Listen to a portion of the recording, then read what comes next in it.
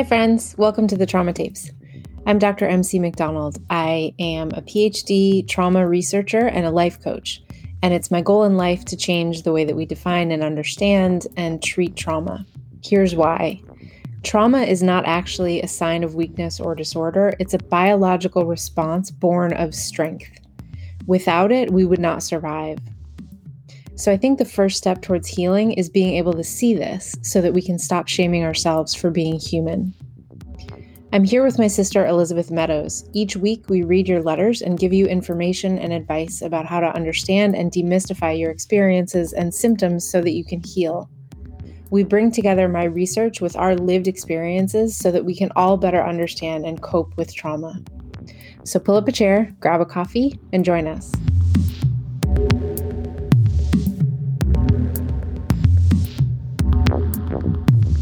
So the letter for today is about whether or not and how the body can store traumatic experience. And so we will steal the title of Bessel van der Kolk's book, and we can call this episode, Yes, the Body Does Keep the Score.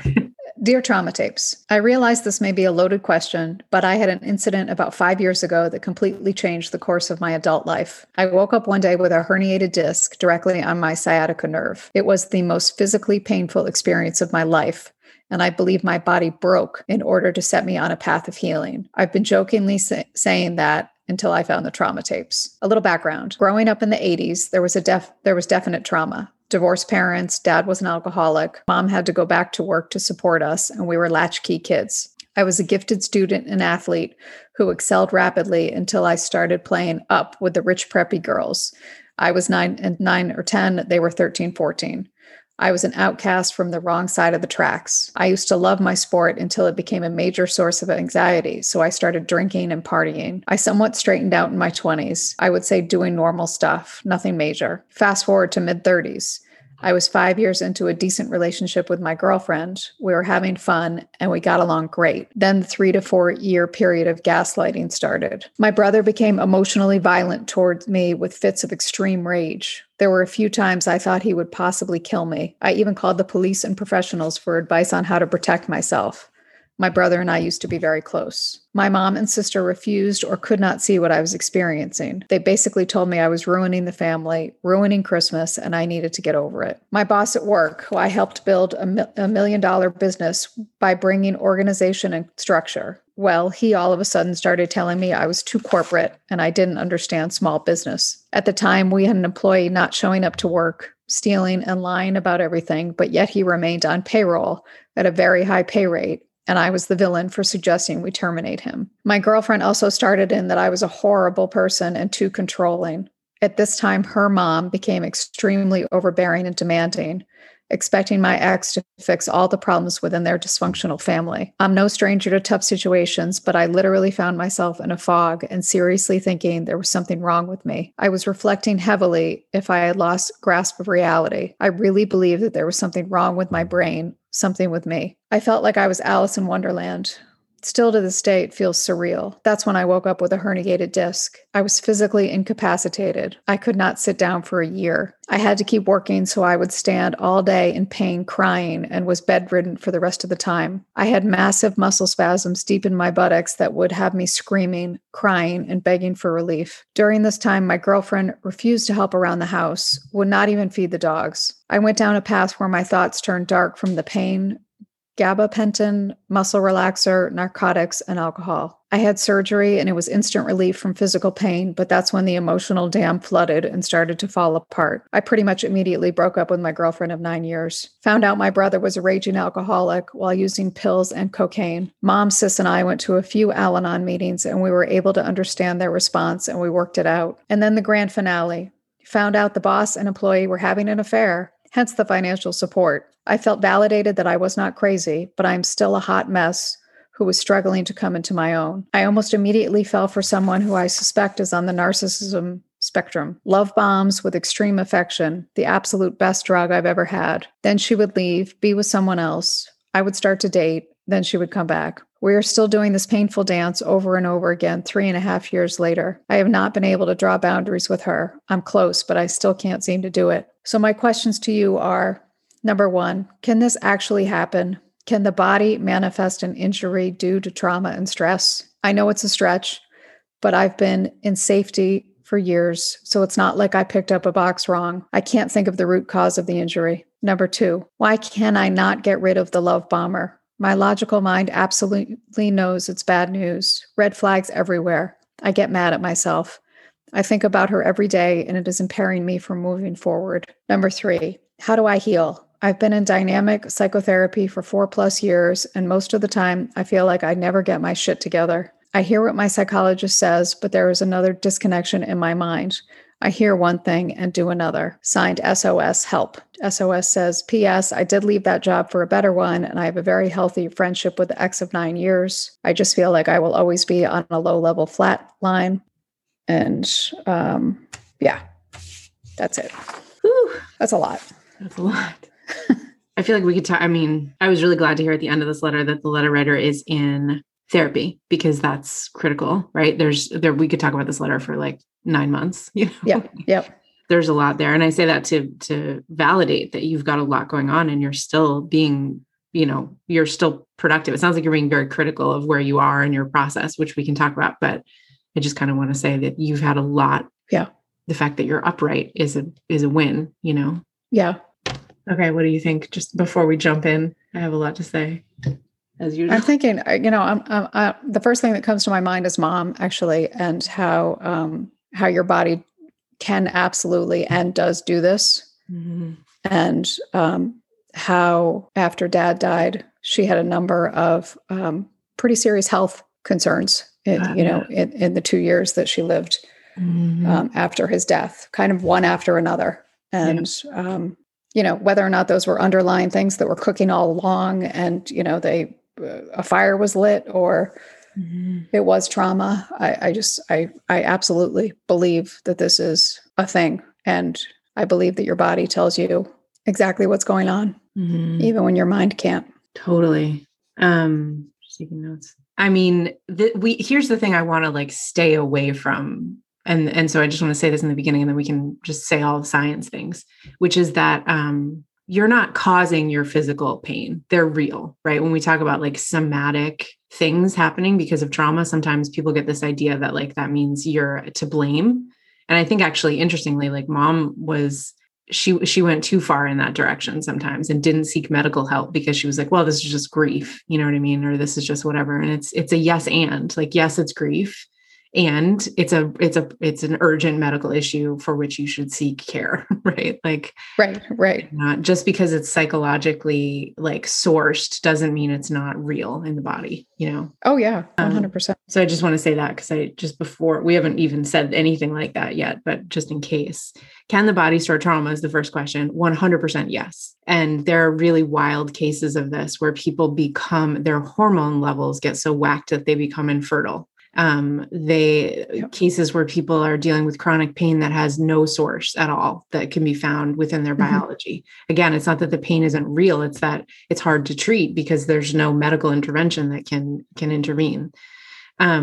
I had an appointment with a rheumatologist because I have an autoimmune disease. And at one point, just in small conversation, small talk, he was saying, what do you do? And I said, I'm a trauma coach and a researcher. And he said, I'm going to send all of my fibromyalgia patients to you because the thing I can't help them with is their past. And I thought that was really, and he was was sort of joking or whatever, but he also wasn't. And he was, can I have your card kind of thing? Because we can deal with stuff on the medical, biological level. We also need to deal with it on the psychological level. Oh yeah. I remember, going to that Mind Body Institute at, was it Beth Israel at the time in Boston? And, this was 15 years ago, maybe. Yeah, at least. Yeah. And I would say 9 out of 10 people there had fibromyalgia. Yeah. And they were in horrible, debilitating pain. Right. So it's wild. Okay. So letter writer, you should go pick up this book, The Body Keeps the Score by Bessel van der Kolk. He is one of the premier, we talked about him all the time. I talk about him all the time. BVDK is what I call him. We're buddies. He is, probably the most important trauma researcher in maybe since 1880, I would argue.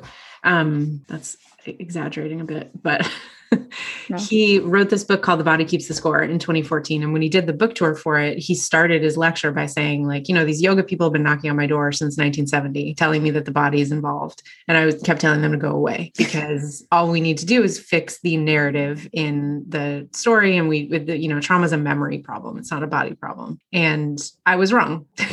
And then he did all this research about how I love it when people are humble, especially big giants like that are humble. And he wrote this book and did all this research about the way that the body essentially like comes along for the ride, like what happens to our psyche also happens to our body. And the trauma response is an overactivation of the stress response system, which is normal in all of us, and it regulates the way that stress hormones course through our body. And when you have chronic stress, whether that's from trauma or stressful situations, and it sounds like for this letter writer, both are operative at the same time, you have stress hormones coursing through your body all the time, and you're essentially like marinating in them because they never go away. And that causes problems for your body, right? Mm-hmm. Those hormones are super important and necessary when you're in danger, but when you're not in danger, they erode all of your organs and all of the systems that normally function, that affects everything. And so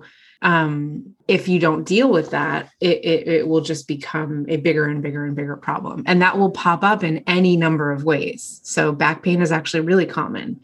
Mm-hmm. in trauma survivors. And there's not like a reason. I have this dear friend who's a neuroscientist who's like, are you trying to tell me that the memory is in your spine or in your back or whatever?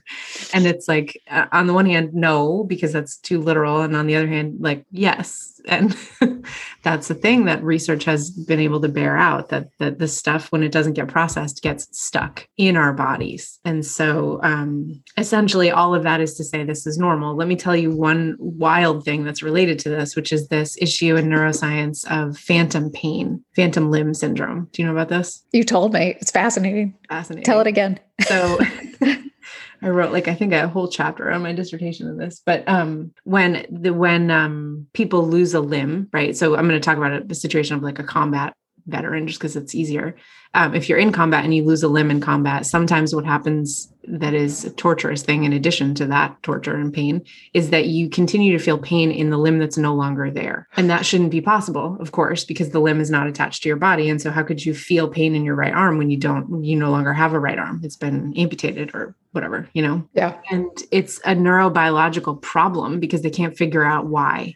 And so they did some studies to figure out what was going on. And in one of them, this helps sometimes, but not always. This remains a problem. I haven't looked at the research in like 2 years, but this remains a problem for neuroscience. Like we still don't fully understand this and why this happens. But one of the things that helps sometimes is they will put this is hard to explain, but they'll put your hands in a box. And the box has a mirror. So you put your left hand in the box and then you look down and it looks like your right hand is present, right? Does that make sense? Okay. Yep. And they'll have you clench your left fist and then release it. And sometimes that alleviates the pain. And the reason that they think that works is because when on impact, right, when you're in a firefight or whatever, you're bracing yourself. And so your brain has an idea of your right hand clenched, and then your right hand is not a part of your body anymore. And so it can't unclench. And so the theory is that this can create pain, because if you imagine, like if you clench your fist for 2 hours, you're going to be in pain. And if you clench your fist for 5 days, you're going to be in extreme pain, right? And so the visual cue of like letting your right hand, I'm putting that in quotes because it's a mirror vision of your left hand, but of letting your right hand go releases that idea in the brain of the clenched fist, and it stops the pain. Oh my God. My mind is blown.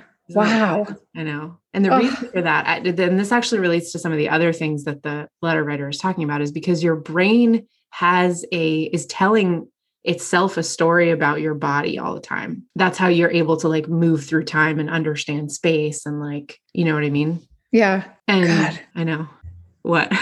that is just mind blowing. Right. It's like the brain is like light years ahead of the body. Yeah. Or that they can fall out of alignment. Right. And that can cause all sorts of problems. Right. And so like writ large, you can think of this as like your body thinks you're in physical danger because you've had so much chronic like threat going on. And your body does not differentiate between like, I'm going to lose my job threat and there's a lion chasing me threat. It just Right. threat is threat is threat. And so it responds as if you're in physical danger. And when you're chronically in that situation, which it sounds like the letter writer is in a number of areas in their life, like you, of course, your body is going to get fried and respond by trying to take you out, you know? Yeah. Which is the other book, which I keep mentioning. And this is just because it's kind of new and I'm reading it right now, is Burnout by Emily and Amelia Nagoski. And they talk about, there's a whole chapter on rest. And I think like lots of people will relate to this. When you don't rest, your body will eventually intervene and take you out with a headache, with a cold, with some kind of illness, with a stomach ache, like whatever, because it needs the break. Our bodies like actually revolt against that. And so it's kind of interesting. I can think of so many times where I've done that. Oh, I know. I struggle with this like on a weekly basis, like fully. God. What? No, I mean, it's, there's so much truth to it. And it's so, I think of that, the weekend that you and I had the road trip when we lived down south, and how much pain I was in, and I wound up at the doctor's office, and it was because there were a number of things going on in my personal life that literally came to a head that weekend. Yeah. And it was, it's just such a poignant example of, you can't run away from this stuff. No. And I think it's kind of cool. Like it is. I suffer from it. I get migraines and there's a number of things that affect whether or not I have one. But one of them is whether I'm keeping myself in check in terms of like sleep and exercise and not fucking working all the time. Right. And that's super hard for me. And getting a migraine is like, I would do many things to try to make sure I never had them again. If you were like, oh, we just need your right hand and you'll never have one again, I'd be like, okay, cool. Like, this is a major issue. Yeah. And yet I have to learn the lesson repeatedly, because when I think, you hit a certain threshold and your body's like, okay, you're not going to take a rest. Now you're taking 3 days off. You have no choice. Yeah. And they're not going to be fun. Right. You can't even like distract yourself with anything. You're just go to bed, like, and shut it down. Right. You think I would learn the lesson, but it's not. It's an interesting, I think we need to have better relationships with our bodies, like on the whole, often, most of us, I think, in like an abusive relationship with our own body, trying to control it and beat it up and carry it around like it's this thing, and not honoring it and listening to it and like letting it have a say in what we're doing. You know what I mean? Yeah. Sometimes I think we have to stop thinking about it so much too.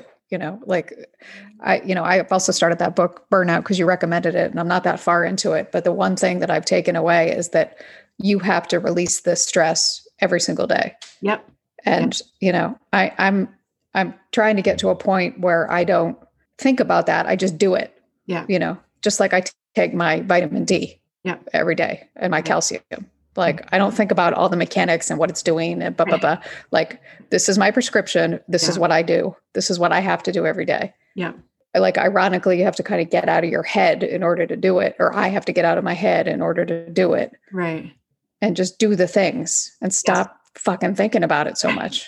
Well, because the thinking about it is a form of resistance. Right. And at a certain point in the process, it's like, okay, you can gather all of the cognitive knowledge that you want about this, but if you're not fucking doing it, it's not going to help, Exactly. Yeah. Which goes actually into the next thing, which is about this love bombing, right? How do I do differently? And I think the very short answer, and I mean this in the most loving way possible, is because you don't want to. And let's talk about that, because I don't leave us there, right? Like, I know that might not be something that you want to hear, but I think that the first thing that came to mind when I saw this was, you're getting a little bit of joy here. Why would you give that up? Mm-hmm. Which is not to say that you don't want to. I hear that you want to, but I think on some level you need to recognize that you don't want to give it up, and that that's creating resistance. And so in order to figure out how to move through that resistance to get to the doing the thing, which is not engaging with this person anymore, you have to recognize that you want this. It's partially good. Right. Feels great. Right. I'm sure. Yeah. Absolutely. And love bombing, and there's tons of research about this on a neurobiological level, but I also just know anecdotally, it is unlike anything else relationally. It's the heroine of relation, like being, and that is hard to give that up, right? Being like bombed that way is, and that's true in your brain. It's like a drug. Are you laughing? What is it? Because I don't know. I've never experienced this love bombing. I don't think. What does it mean?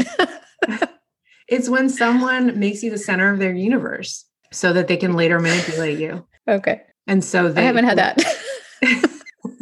It's a good thing. It's not a good thing. You don't want relationship heroin. Okay. Oh, you mean heroin, the drug? I thought you meant like heroin, like a superhero. No, I mean, like, it's the relationship heroin. It's the drug. Speed. Okay. Got it. Because sorry. No, that's fine. It's a huge problem because so this is what it looks like. You become the center of the person's universe. You're the most fabulous thing that ever existed. And you start to feel like elevated in this way that you've never felt before. Okay. Because it's not like normal affection where you're always like a little bit on your toes, you know what I mean? Or trying to guess, or not taking for granted that person like cherishes you or whatever. It's just like full on, guns blazing. You're the best thing that ever happened. And it hits your dopamine center in your brain, and that gives you a literal high. Typically, so when we talk about love bombing, it's usually used by someone to manipulate you later. So it's not real. It's not that they actually feel that way. It's that this might be a pattern in their life. This is how they control people. They get you into this space where you are the center of their universe, which means you're no longer the center of your own. And right. So then you become an object and you get detached from yourself, and then all sorts of stuff can happen. And it's extremely hard to detach because you have to withdraw from the drug. Got it. Why would you give that up? Relationally, we need that kind of connection, right? It's counterfeit, but we don't think that. Our brain doesn't know that. Do you know what I mean? Interesting. Yeah. I know. It's wild. It's like people talk about like years later being like, I still kind of want that back, just like they would about like a cigarette. I still kind of want, right. Mom used to talk about like 30 years after quitting smoking, wanting to like knock cigarettes out of people's hands because, you know what I mean? Like, yeah. Remembering how good it felt. Yeah. Right. There's you become, it's an addiction, I'm not a specialist on addiction. I feel weird saying that, but I think it's like that.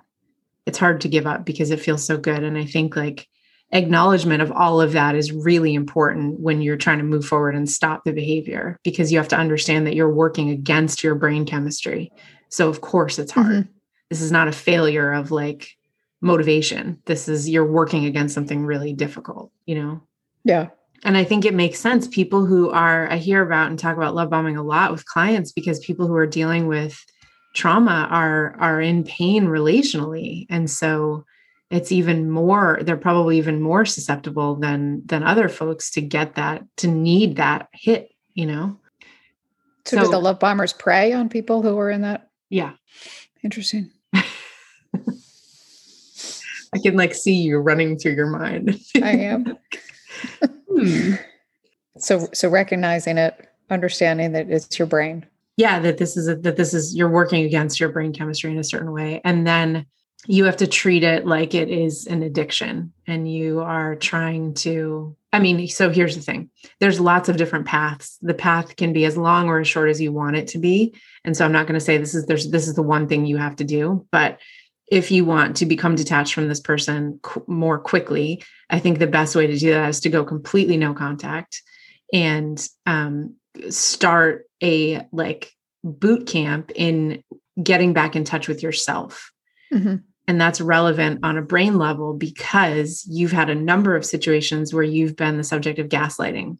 And gaslighting, what that does to your brain on a neurological level is I feel like I've said that like 85 times. On a neurological level, blah, blah, blah. You become detached from the part of your brain that is responsible for knowing yourself.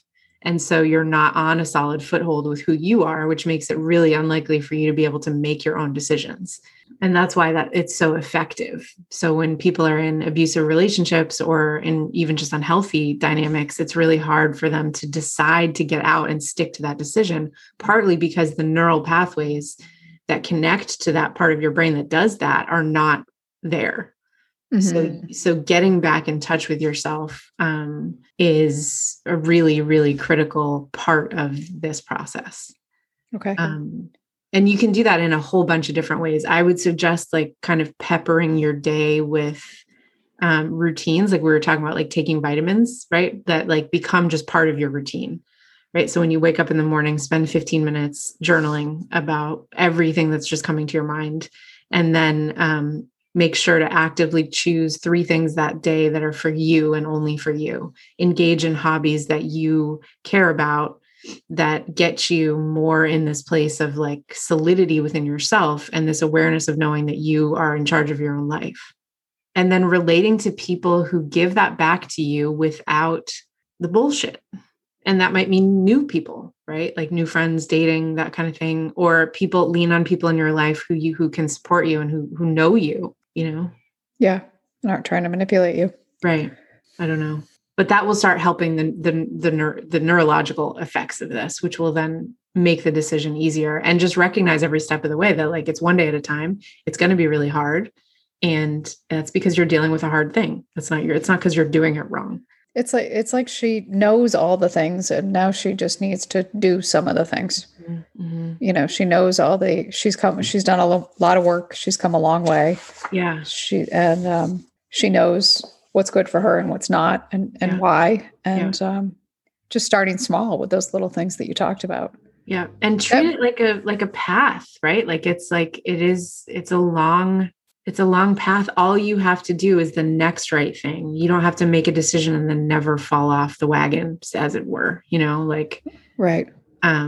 If you spend 3 days in no contact and you get to know yourself a little bit better and you start to feel a little bit stronger, and then you fall off and you talk to this person again, it's okay. It doesn't negate those last 3 days. It's maybe next time it'll be 5 days, and then the next time it'll be 7 days. Like, be gentle with yourself. Right. Because it's just a day by day thing and there's no arrival point, you know? Yeah. I think sometimes we get stuck when we're trying to make decisions like this because we feel like we have to make the decision once and for all, and we don't feel like we can. Yeah. And you just have to decide what you're doing today. You just have to decide to be with yourself today. Could you push yourself a little bit further in it, you know? Yeah. You need to ease into it. It can't be. Yeah.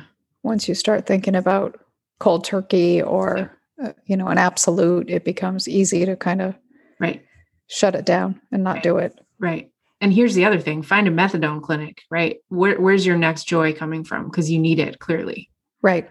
So what get some joy in your life, because that will help replace the hit that you're getting with a healthier thing. Right. And the joy can be like the little things. Like, you gave me really good advice one point. I can't remember what the hell was going on. But you told me to make a list, just like 5 things that like make you happy. And they can be like stupid. It can be watching The Real Housewives. It can be painting your nails. It can be, taking a deep breath outside.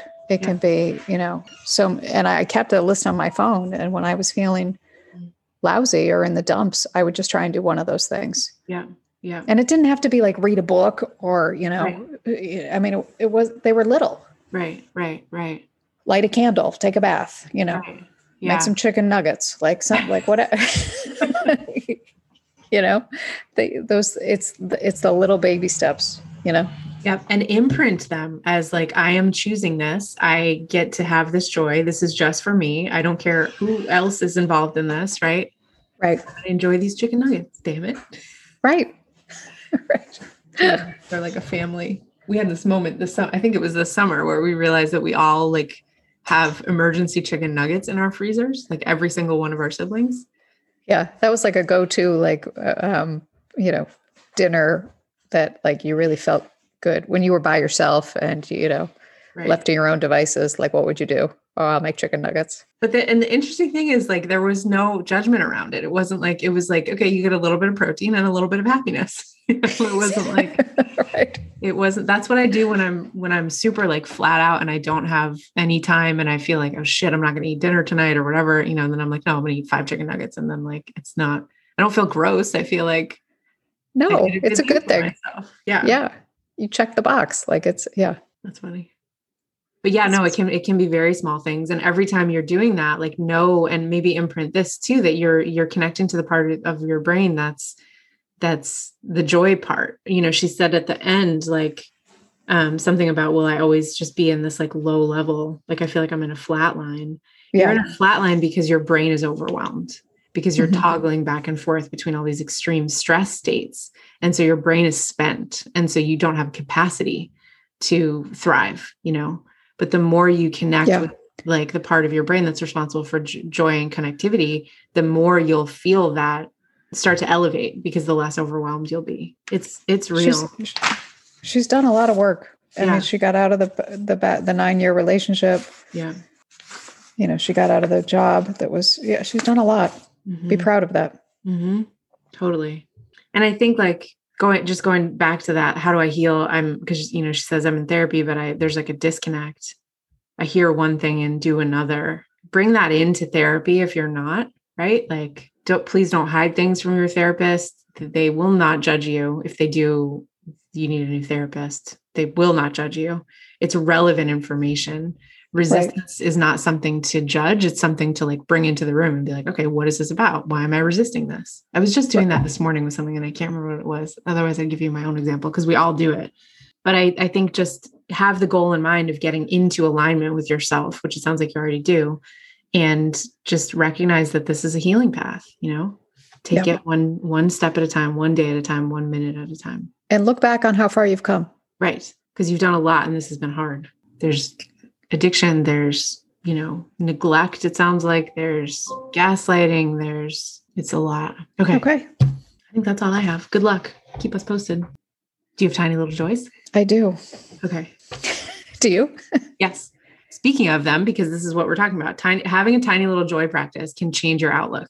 So this could be the one thing you decide to do to start to change. Okay. I have a handful. I'm going to go with the simplest one. So have you ever seen those like squeegees that you hang in the shower? Yes. Like to use on the shower door? Yeah. When we moved into this house, there was no shower door. It was like open, which like I see in a lot of like design and real estate stuff, which is fine if you're in the Caribbean, but if you're not in the Caribbean, you need to have a shower door or a curtain or something.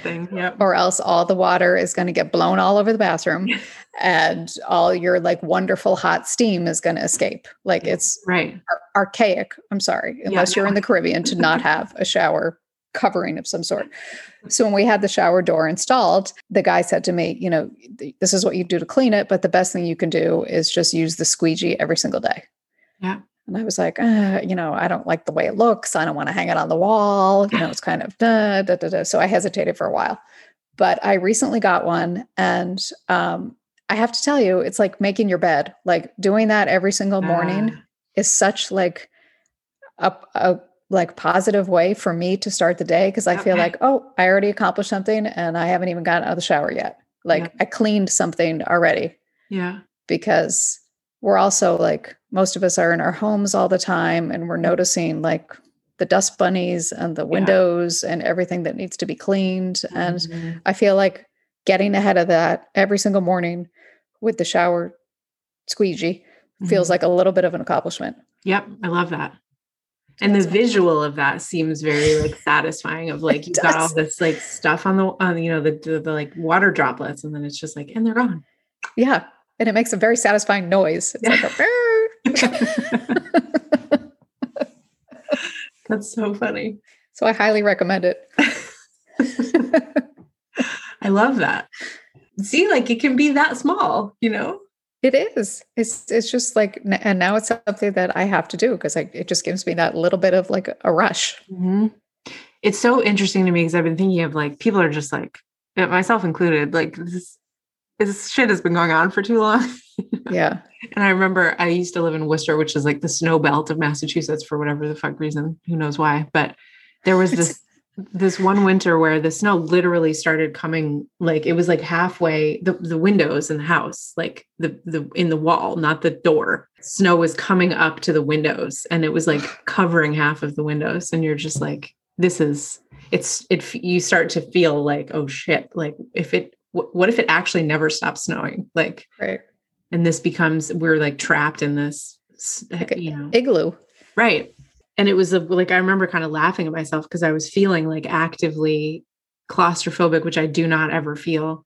And I was like, this is like, it's snow. Like, I know it's going to melt, it's not going to actually overtake this 2-story house. Like, what is my, but it was funny. And I think like, we're at the point in the pandemic where it's starting to feel like it's just coming in, we've had these, I think for the most part, people have been able to like, I don't know, I don't want to generalize like that, but I have felt like, okay, I have this cozy little space. I can mind this little space and just stay here and that's okay. And the outside world is where the scary stuff is, but it's starting to like encroach. And I think these practices of like exerting control, right, in your living space are so important because they restore your like feeling of like, okay, I'm actually an agent in the world. You know what I mean? I have some kind of control over something, Yeah. Yeah. That's important. Mm-hmm. It does feel that way. Mm-hmm. And in a positive way instead of a critical way. Yeah. Because I think a lot of the stuff out there now is like, you have to redo your office space and you have to do this and you have to do that. And you're spending so much time in your home. No, how about I just clean the goddamn shower door every morning? That's good enough for me. Yep. That's it, Right. In a rewarding way, not a punitive way. Totally. Yeah. I love that. That's a good one. Thanks. Okay. Mine is kind of funny and it's actually related to the stress cycle stuff. So I started doing the class. Have you heard of this? No, what is that? I don't know, man. I need to look into it because I just started it because I kept seeing it and being like, okay, I need to try this. It's a New York thing, but it's available online and it's Taryn Toomey.